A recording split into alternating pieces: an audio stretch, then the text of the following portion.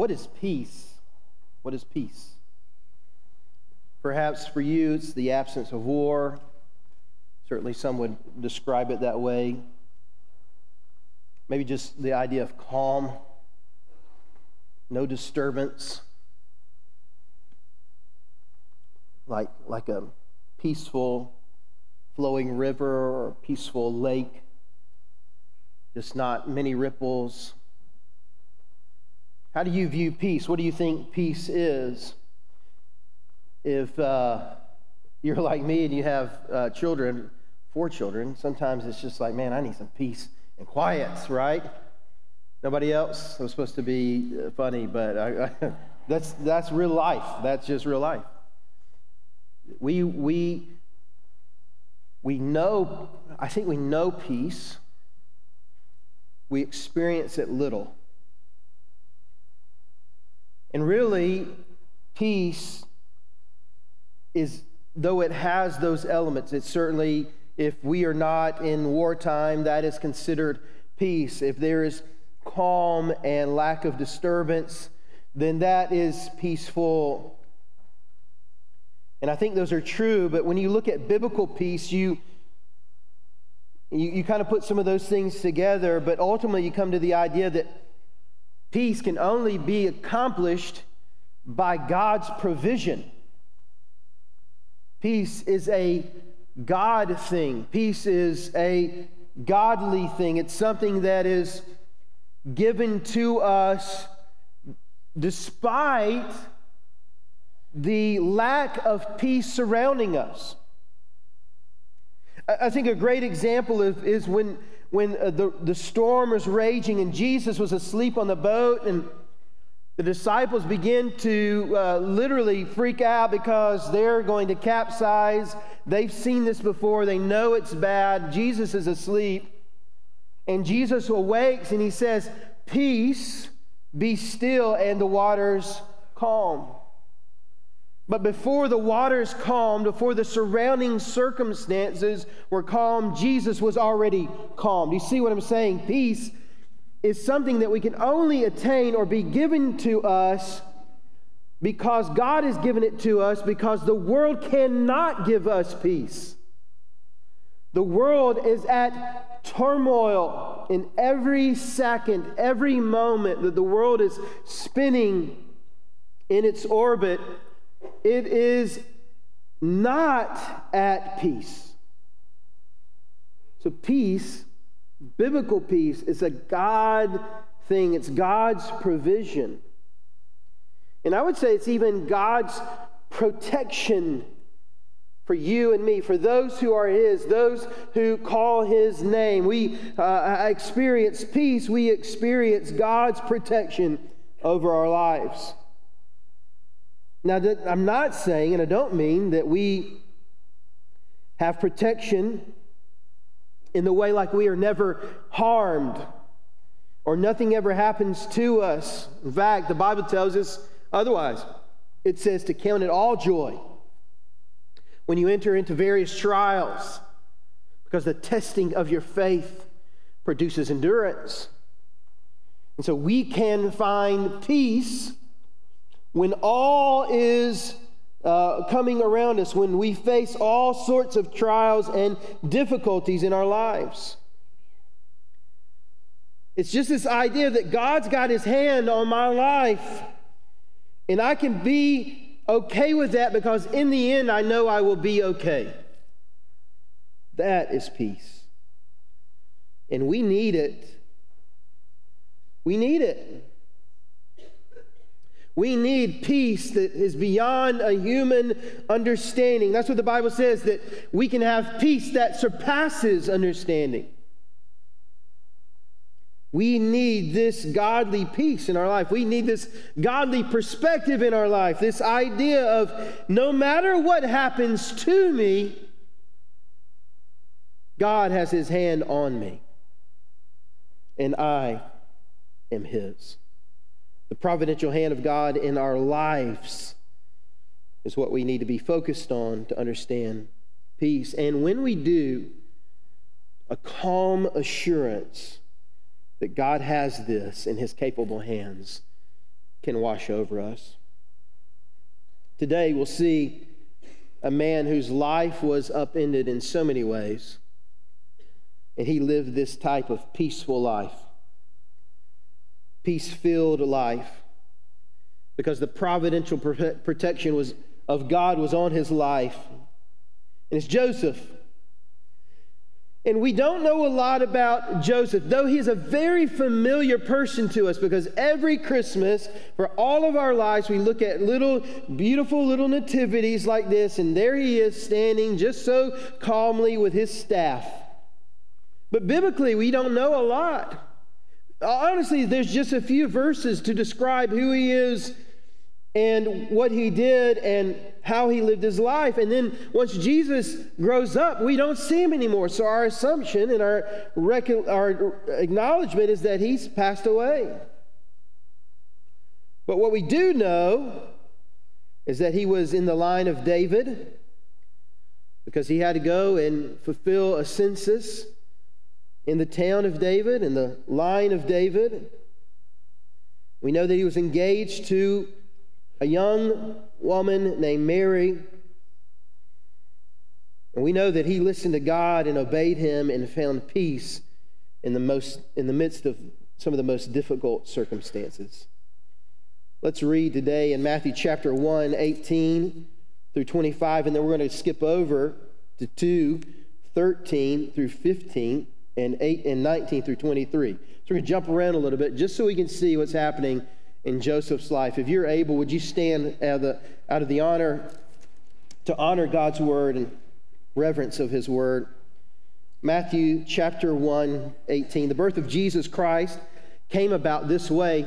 After his mother Mary had been engaged to Joseph, it was discovered before they came together that she was pregnant from the Holy Spirit.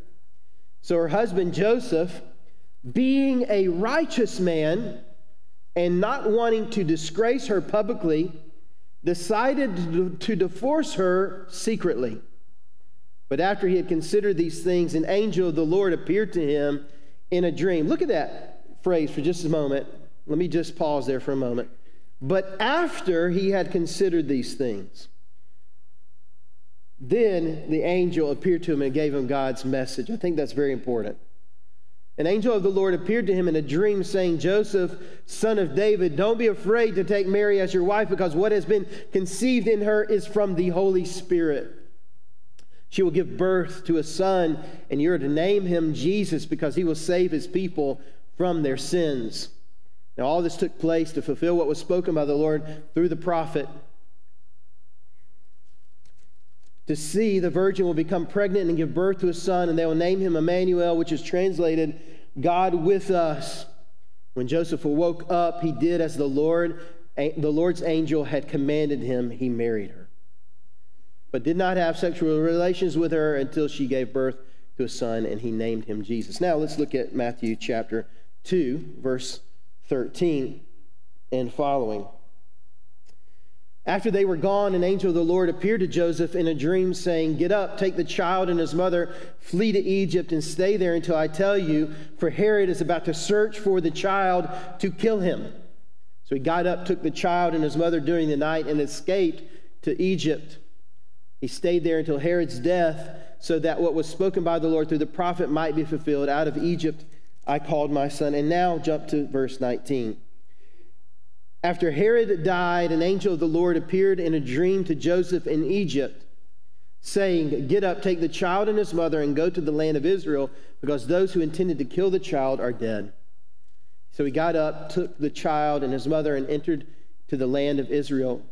But when he heard that Archelaus was ruling over Judea in place of his father Herod, he was afraid to go there, and being warned in a dream, he withdrew to the region of Galilee.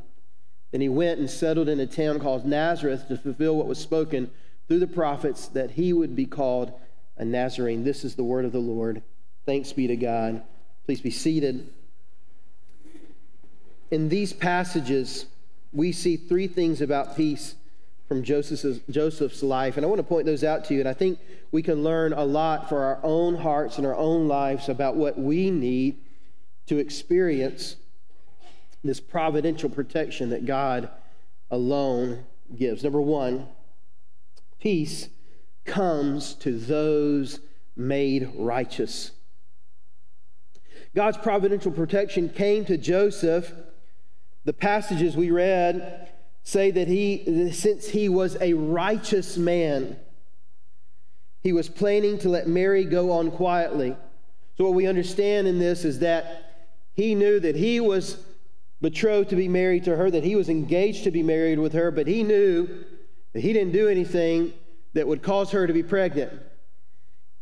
And it's very interesting that he chose to do what he did because it was okay for him, according to the law, to have her taken out into the streets and stoned to death. According to Levitical law, he could have done that.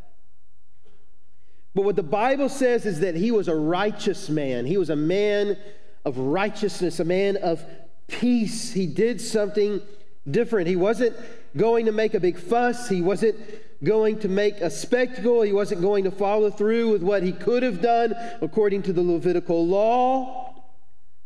He was willing to concede and let her go away quietly. Matthew points out that it's his righteousness causing him to do this. His righteousness that made him to have this thought that he pondered before ever an angel of the Lord said, "Oh, by the way, that's the Holy Spirit's child. It's okay." He determined to do that before he ever heard a voice from the Lord because he was righteous. He was dialed in. He was tuned in to who God wanted him to be. So what is righteousness? If it's righteousness that gives us peace, if peace is related to righteousness, what is righteousness? What do we need to do to be righteous? It's godly good. Righteousness is a godly good. It's a quality only God and those who follow him can exude and have and exhibit. How do I know this? Well, we recently learned about the rich young ruler. And he comes to Jesus and says, "Good teacher, what must I do to inherit eternal life?" And what does Jesus say to him? "Why do you call me good? God alone is good. God alone is righteous. God alone is righteous." Paul, in writing to the Roman church, tells them in Romans 3:10, no one is righteous. No one.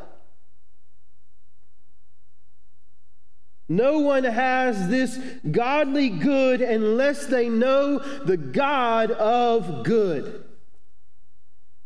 Righteousness comes because we are dialed in to him. We are dependent upon him. We are looking to him. We are living for him in our lives. So we learn from the counsel of Scripture that righteousness is a quality that only can be given by someone who is righteous, giving to those who are living, depending upon his righteousness and living rightly with God. Living rightly with God is where peace is found. Living rightly with God is where peace is found. You want to have peace? You want to be able to walk through this life that's always going to be in turmoil and have a calm about your life, a godly calm, a godly peace? You got to know God. You got to be dialed into God. And you've got to have a relationship with God, and he has to cover you. Living rightly with God is where peace is found, and you're able to overlook someone's wrongs because you're relying wholly upon God for all things, just like Joseph was able to look beyond what was perceived as wrong before he had all the information, and he was saying, you know what?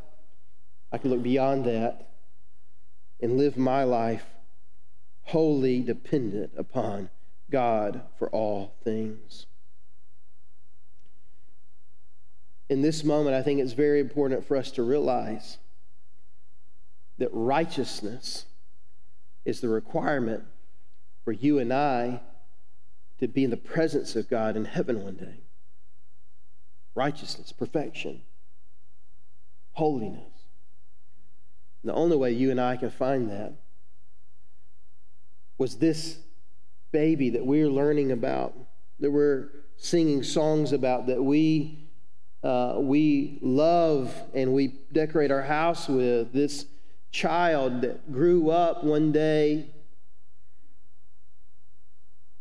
died on a cross.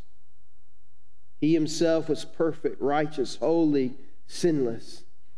And he died on the cross for you, for me, so that your sin could be taken away and that God could impute to you, place on you, cover you with his righteousness. Friends, without that, there is no hope and there is no peace. So my prayer for you today, my prayer, we don't have to wait to the end of the service. You don't have to wait till I come down here and try to persuade you to trust Christ like we normally do week to week. You can trust Jesus Christ right this moment. And it's simple as this. Jesus, I am a sinner. You are perfect. Jesus, I messed up. Jesus, you never did. Jesus, I am not righteous. Jesus, you are. Would you let your righteousness cover me? Would you cover me and forgive me of my sins? And friends, that is what makes us righteous. That's what makes us worthy of peace for our souls. The second thing we see, peace produces obedience. I love what you see several times, and I hope you already saw it, but what I see in Joseph's life several times, the angel of the Lord delivered God's message, and what does it say? Joseph did it. The angel of the Lord said, hey, you better go to Egypt, and the Bible says he did. The angel of the Lord said, hey, that's the son of, that is the Son of Man inside your fiance's womb, and that was put there by God Almighty and the Holy Spirit. Don't you fret. And the Bible says that Joseph married her, and would eventually name him Jesus, the one who saves his people from their sins. When God said, hey, it's time to go back, the Bible says Joseph did it. Joseph was an obedient man.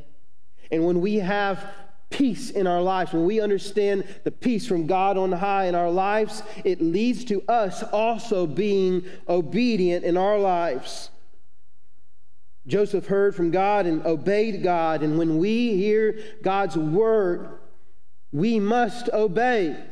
If we will have peace, if our lives will be consumed by the providential protection of God Almighty, then you and I will obey him, live for him, commit our lives to him. We'll realize that he's in control, and we can say, I don't understand what lies ahead, but God knows. And Lord, I know that you told me what to do, and I'm going to do it trusting you to keep me as I go. Relying upon God with all of our lives leads us to the point when he says to do something, we do it. Be obedient to God today. Be obedient to God today and find peace.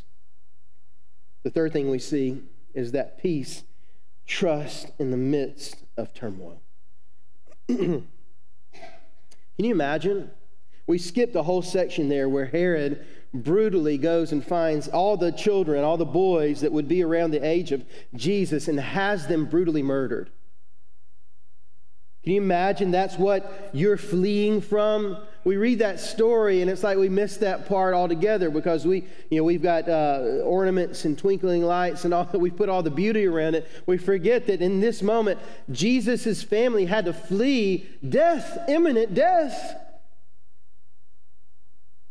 Joseph led his family in the midst of some of the greatest difficulties and the greatest trials and the greatest hardships ever known to anyone that any of us have to face. I'm not saying that ours are any less the trials and tribulations we face, but that's pretty doggone hard to have to flee and find a place of respite somewhere else. And that's what Joseph had to lead his family into. But he trusted God in the midst of that great difficulty. He trusted him in the midst of that turmoil. He trusted him with his very life, knowing that God had been faithful again and again and again, and he knew that God would be faithful still. Friends, can I just remind us? Can I just remind you that God is faithful? God will be with us. Doesn't mean we won't have to go through trial. Doesn't mean we won't have to go through turmoil. Doesn't mean that we won't have to go through difficulty, but God is there with us. No matter what you face, no matter what's happened in your life in the past, no matter what's going before you and you have no idea of, God will be with you. And that peace, to know that, helps us to trust him. Not knowing what lies ahead, not knowing what's to come, not knowing what's on the other side of a cancer diagnosis, not knowing what's on the other side of a difficulty that you face or a job loss, not knowing what you're going to do to get food upon your table. Whatever thing we face, whatever thing is happening to us or has happened to us or will happen to us, God is with us through it all, to walk us through the midst of the turmoil, to walk with us hand in hand, to give us peace and bring us to contentment in him, knowing that he is there with us to protect us and to hold us and to keep us. And even if, I'm reminded of Shadrach, Meshach, and Abednego in the fiery furnace, and they said to King Nebuchadnezzar, we will not bow to your idol. We will not bow to you because we worship God and God alone. And so we will go into that fire, and God will protect us. But if he chooses not to, we're still going because we trust him more than we trust you. Can I just say,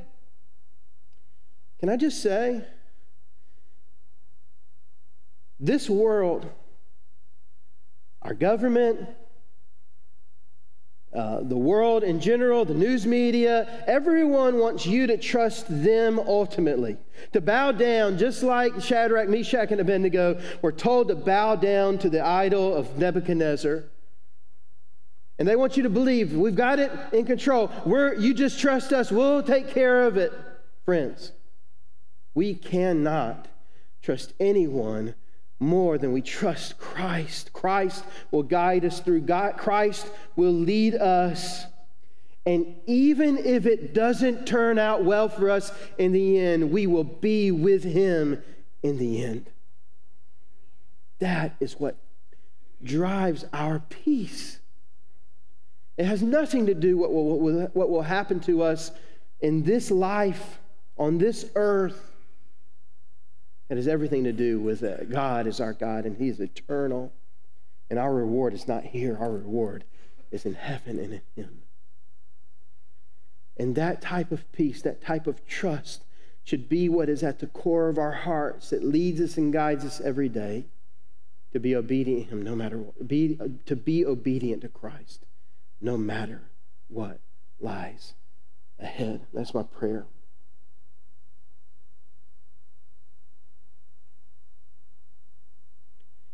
It's easy to trust when things are going easy and going well.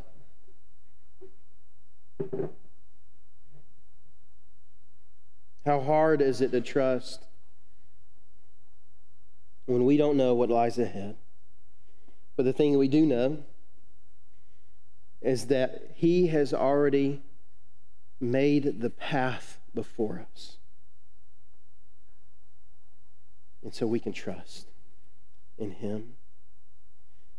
I want to pray, and I just ask that God would help us. He just help us to trust him and to have peace, knowing his providential hand is on us. Let's pray. And if God is moving in your heart today, would you come, respond to him?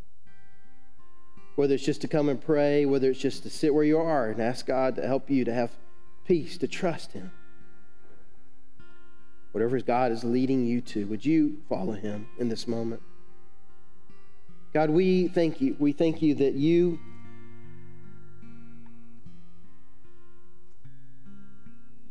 care. You care about Derek Fielder. You know what I face. You know what's before me that I have no idea of. So help me, Lord, not to fret. Help us to find peace this Christmas season in the fact that Christ, your providential hand, is over us. Lord, I pray if today someone doesn't know you as Savior, Lord, would you lead them and guide them to you, Lord? Would you work in their hearts? If anyone here, Lord, needs to just depend upon you a little bit more, trust you more, be